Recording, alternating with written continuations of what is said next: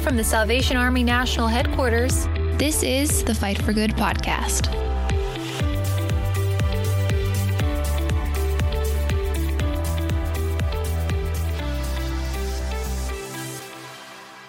Well, hi, everybody, and welcome to another episode of the Fight for Good podcast. I'm your host, Lieutenant Colonel Tim Foley. I'm coming to you from my remote studios in my basement here in Alexandria, Virginia. I think most of you are aware that most of the nation is in a stay-at-home mode right now, and here in the DMV area, the District of Columbia, Maryland, and Virginia, we've been ordered to stay at home. National headquarters is still operating, but we're doing so remotely. And we have determined that we're going to keep on with our podcasting. And I'm so grateful for our team that's with me today, though remotely. So somewhere over to the west of me is our War Cry editorial director, Mr. Jeff McDonald. Greetings. I've never washed my hands so much in my life. It's about time. We've Right. been telling you over and over, wash your hands. About time, yes. You're finally getting the message. And also joining me today is our wonderful producer, Elizabeth. And I think, Elizabeth, we determined that you were like northwest of me or something at this point. Maps are not my jam, but that sounds right. I'm going to say hello and howdy, and I've never used my dining room table so much in my life. Are you keeping it clean? Are you keeping it clean? I think I'm keeping it clean. I got the little scrub-a-dub-dub action going on here and then. But you got everything out, and that's your new studio. You're right there. This is my new studio. That's great. Well, we're grateful to you, Elizabeth. Thank you for making all of this happen. This is a very special episode. I say that about every episode because every episode of the Fight for Good podcast is special. And today we're going to be sharing an interview that both Jeff and Elizabeth, you did together with Ron Deal. Now, Ron is a best-selling author, licensed marriage and family therapist, and he is a podcaster as well. So in this interview, you guys talked with him about a book that he wrote called Building Love Together in Blended Families. He co-wrote it with somebody that we just did a podcast about, Dr. Gary Chapman. Tell me a little bit about how that interview went. Well, Elizabeth, that was such a dynamic interview we had with him. I learned so much.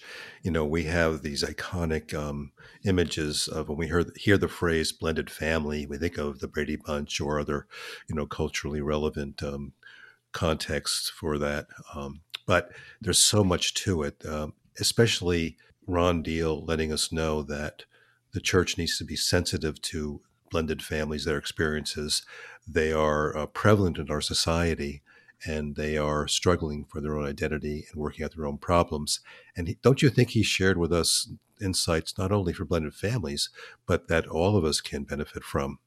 Yeah, no, he provides just such practical advice for just being part of any family and communication and all that really good stuff. Yeah. And it's interesting to learn. He'll talk about it in the podcast. He talks about how he came to this field. He didn't really intend to, but he just saw the need for counseling for blended families. And it changed the course of his career. And it's been a very rewarding one. And as a Christian, he advocates, of course, for a Christ-centered approach. But he, as you said, he uses psychological techniques and therapy and insights that are really quite revealing. Well, we hope that you will enjoy listening to Jeff and Elizabeth's interview with Ron Deal.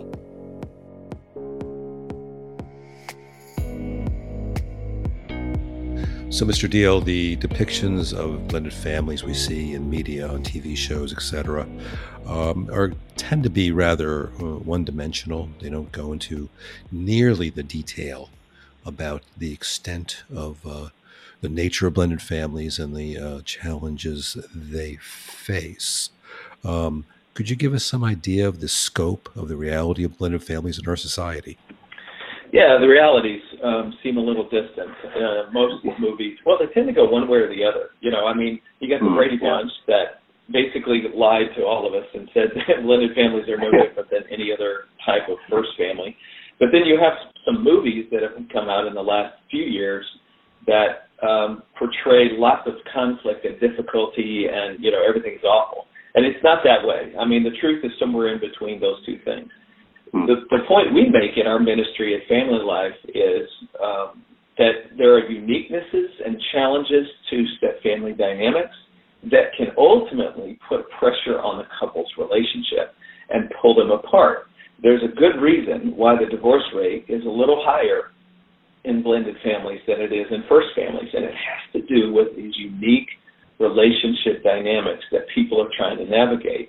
If you get smart, as I like to say, get smart about step-family living and understand what you can do about it and what you can't do about it, then you have a much easier time navigating that journey as a family unit. The whole point of coming together is to become a family. It's not enough to become a couple. You have to become a family. And those are two different processes. But when you understand how to get there, then you do better as a family and your family's stronger. Just one last point about that, and I think this is really important to make. Yes, there are some challenges. Yes, there are some, anytime a child goes through a parental divorce or the death of a parent, obviously, that leaves a little residue on their heart of some sort or another. But what we know from research is that a strong, stable, healthy step-family, in other words, if this is what the child is experiencing, a stable, healthy step-family begins to negate the detrimental effect of what brought him into the step-family. That is good news. That is optimistic news. But the mitigating factor here is a healthy step-family home. And if you can't get to healthy, then you create more turmoil in the life of that child, where we want to undo that. We want to change the trajectory of the life's child, and healthy blended families is one way to get there. What you're saying sounds to me like a lot of hard work. I do appreciate in your writing, in your research, the practical suggestions you make for blended families to tackle the challenges ahead of them. What common dilemmas do these families face? Well, let me just give you an example of something. There's an old phrase, the best thing a father can do for his children is to love their mother. Now, that actually captures some important truths about family relationships, that husband-wife, father-mother relationships really set the tone for everything else in the home. When mom and dad love each other, they become the foundation for parenting. Kids feel secure and safe in their home because mom and dad are together and they're the backbone. And we're okay because they're together. And we know financially families do better when mom and dad are in love and they have a healthy marriage relationship. All kinds of things, all kinds of positive outcomes result. Well, is it true to say the best thing a stepfather could do for his stepchildren is to love their mother? You see, on day one, that actually creates a little competition. In a biological family, when dad spends time with a child, mom is happy. She's thrilled her husband's investing in their kids. The other side of the triangle is also true. If dad and mom spend time together, the kids are happy. Mom and dad are happy. Our life is good. In a step family, on day one, there's a competition between those two different sides of that triangle. When the step-parent spends time with the parent, kids go, wait a minute, we were here first. Hold on a minute. We've lost our dad or mom or their marriage, our first family. Now it feels like we're losing mom again to the new stepfather. And so there's a bit of a competition, a bit of a natural jealousy that results. And so now people are competing for love. And when that happens, everything changes. Like the rules are different, the gloves are off. We have to now figure out how to walk this delicate, fragile space so that we don't alienate inadvertently relationships between parents and children or between step-parents and step-kids. But this also changes the parenting dynamic. In a biological family, when mom and dad love each other, they can lead from a position of unity, and children get it. Okay, you're my dad, you're my mom, I understand, you have authority, that's it. In a step family, a step-parent who's new on the scene, who doesn't really have a defined role, the kids look at you like, yeah, I like you, but that doesn't mean I respect you as a parent. Then, so it changes parenting. Like, how does that person get the socks picked up? How do you navigate cleaning the kitchen and getting chores done when the kids look at you and say, you're not my mom, I don't have to do what you say? Like, what do you do with that? So now marriage is different, parenting is different. We have this natural competition between relationships. People who navigate that terrain and manage it pretty well over time become really healthy families. People who get stuck do not become blended families. They just stay separate families trying to blend. So we help people understand what's unique and different about that and what they can do about it. Let me ask you this then, Ron. From what I understand, developing love, an atmosphere of love in blended families is difficult where trust is lacking. What steps can blended families take to build trust? Let's do a little thought experiment here. If I asked you to, if I told you you had a new neighbor that just moved in down the street. Now, right now, we're all kind of locked in our homes with coronavirus, and so it's a different world. But imagine once this is lifted and we can kind of go back to regular life, you get a new neighbor, and I ask you to go make friends with them, get to know them a little bit and welcome them to the neighborhood. Well, what you would not do, Jeff, with my guess was you would not go down, bang on their door, break their door down, walk into their living room, start eating their food in their kitchen, declare yourself their new best friend, and totally, no, you're going to jail. Somebody's calling the cops. This is not how you make a friend. But there's an interesting little dynamic that happens in blended families. When you have a very eager parent and step-parent who desperately want the step-parent to make a relationship with the stepchildren, they'll do things like that. They'll go break down the door of the kid's heart. They'll say, I'm not your dad, but why don't you call me dad anyway? Like, wait a minute. You don't have the right to do that. You're breaking into the inner part of my life, and you're stepping on people I love. You can't do that and expect me to like you, to trust you, to honor you. Okay, well, if you're going to make a friend, how would you make a friend with your new neighbor? Well, you'd go down there and you'd knock on the door and you'd wait. You'd wait till they answer. And what if they talk through the door, they don't even open it? Well, then you got to talk through the door, right? And ultimately you hope they come to go, okay, I guess this guy's safe enough. I'm going to crack the door open just a little bit. And you see one little eyeball in the crack of the door. That's all you got, right? Well, can you force your way in? Can you declare that you guys are best friends and ask for their cell phone number? And no, you can't. You've got to wait. You got to see. Now I have to let the person on the inside decide when they're going to let me in and what pace they're going to let me in, and I have to meet them where they are. That is exactly what a good step parent does.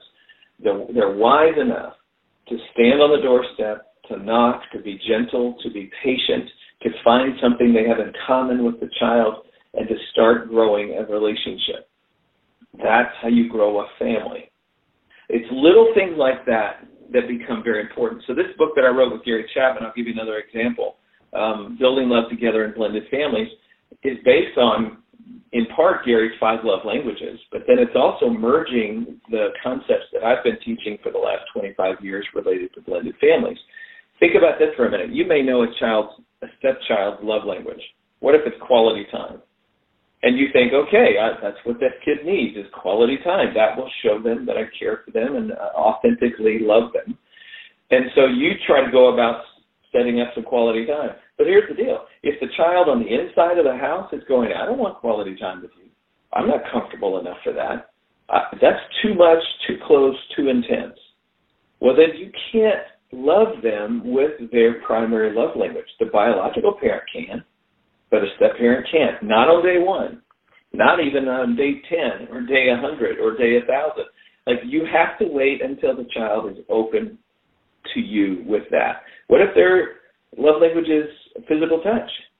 Can you just go up to a stranger and start hugging them and kissing them on the cheek?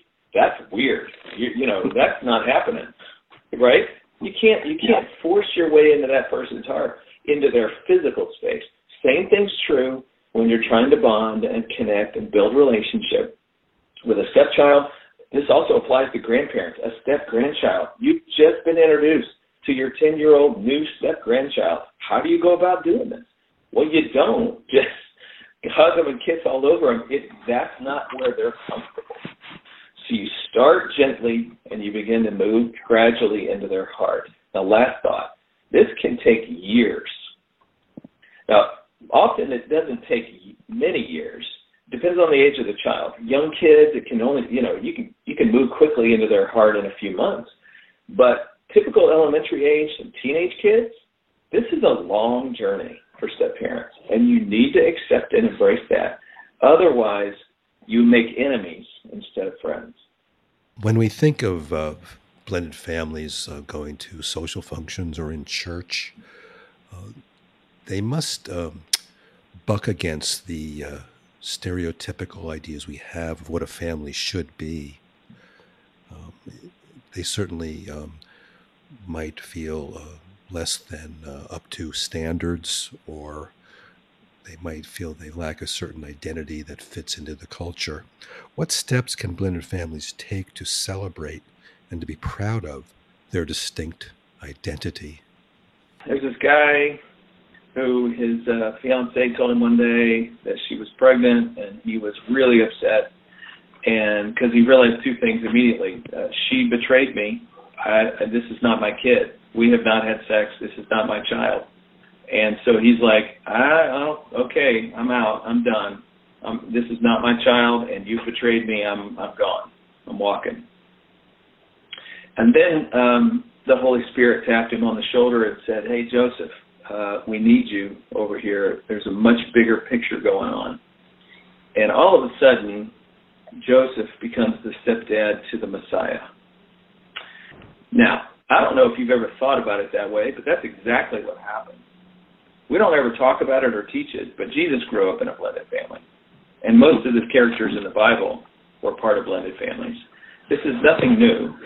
God's people have always been part of complex family environments.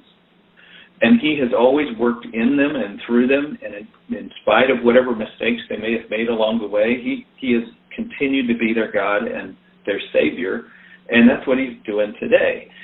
We can look at each other once in a while and go, you know what, you stepped into my life as a step-parent, just like Joseph did, and took on responsibilities that were not his and obligations that were not his, and he made sacrifices for people that he chose to love. I think that's honorable and admirable. You know, we're celebrating foster parents all over the country these days, the parents who adopt children. I think we ought to celebrate step-parents.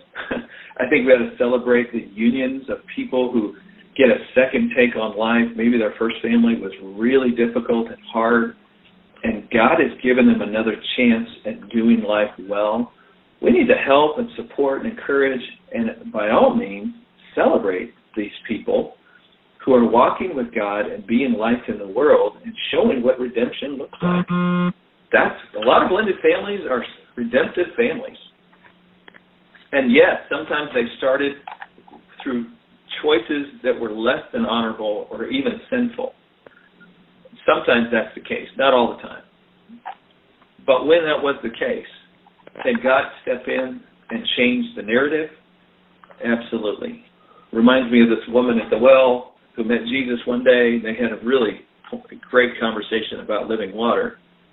But one of the things that Jesus had to help her remember so she would realize what her thirst was really about was that she's been thirsty for a long time looking for love, and she hadn't found it. She'd been through a whole series of relationships, probably married and divorced multiple times, and now just living with a guy she'd given up on love and marriage. But Jesus says, that's not a problem. Drink this water.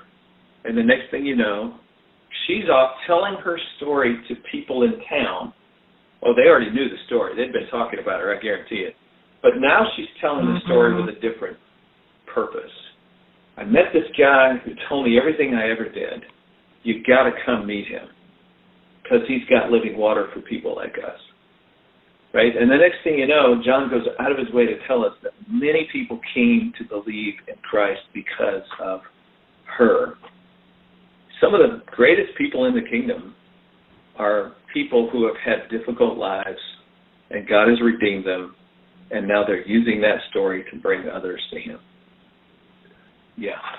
And Jeff, it's really an important message, because I've run across a lot of people in single-parent homes, blended family homes, in particular if divorce is a part of their story, who kind of feel second class at church. They feel as if they've somehow missed the boat and they're just barely hanging on to salvation. That is not God's story.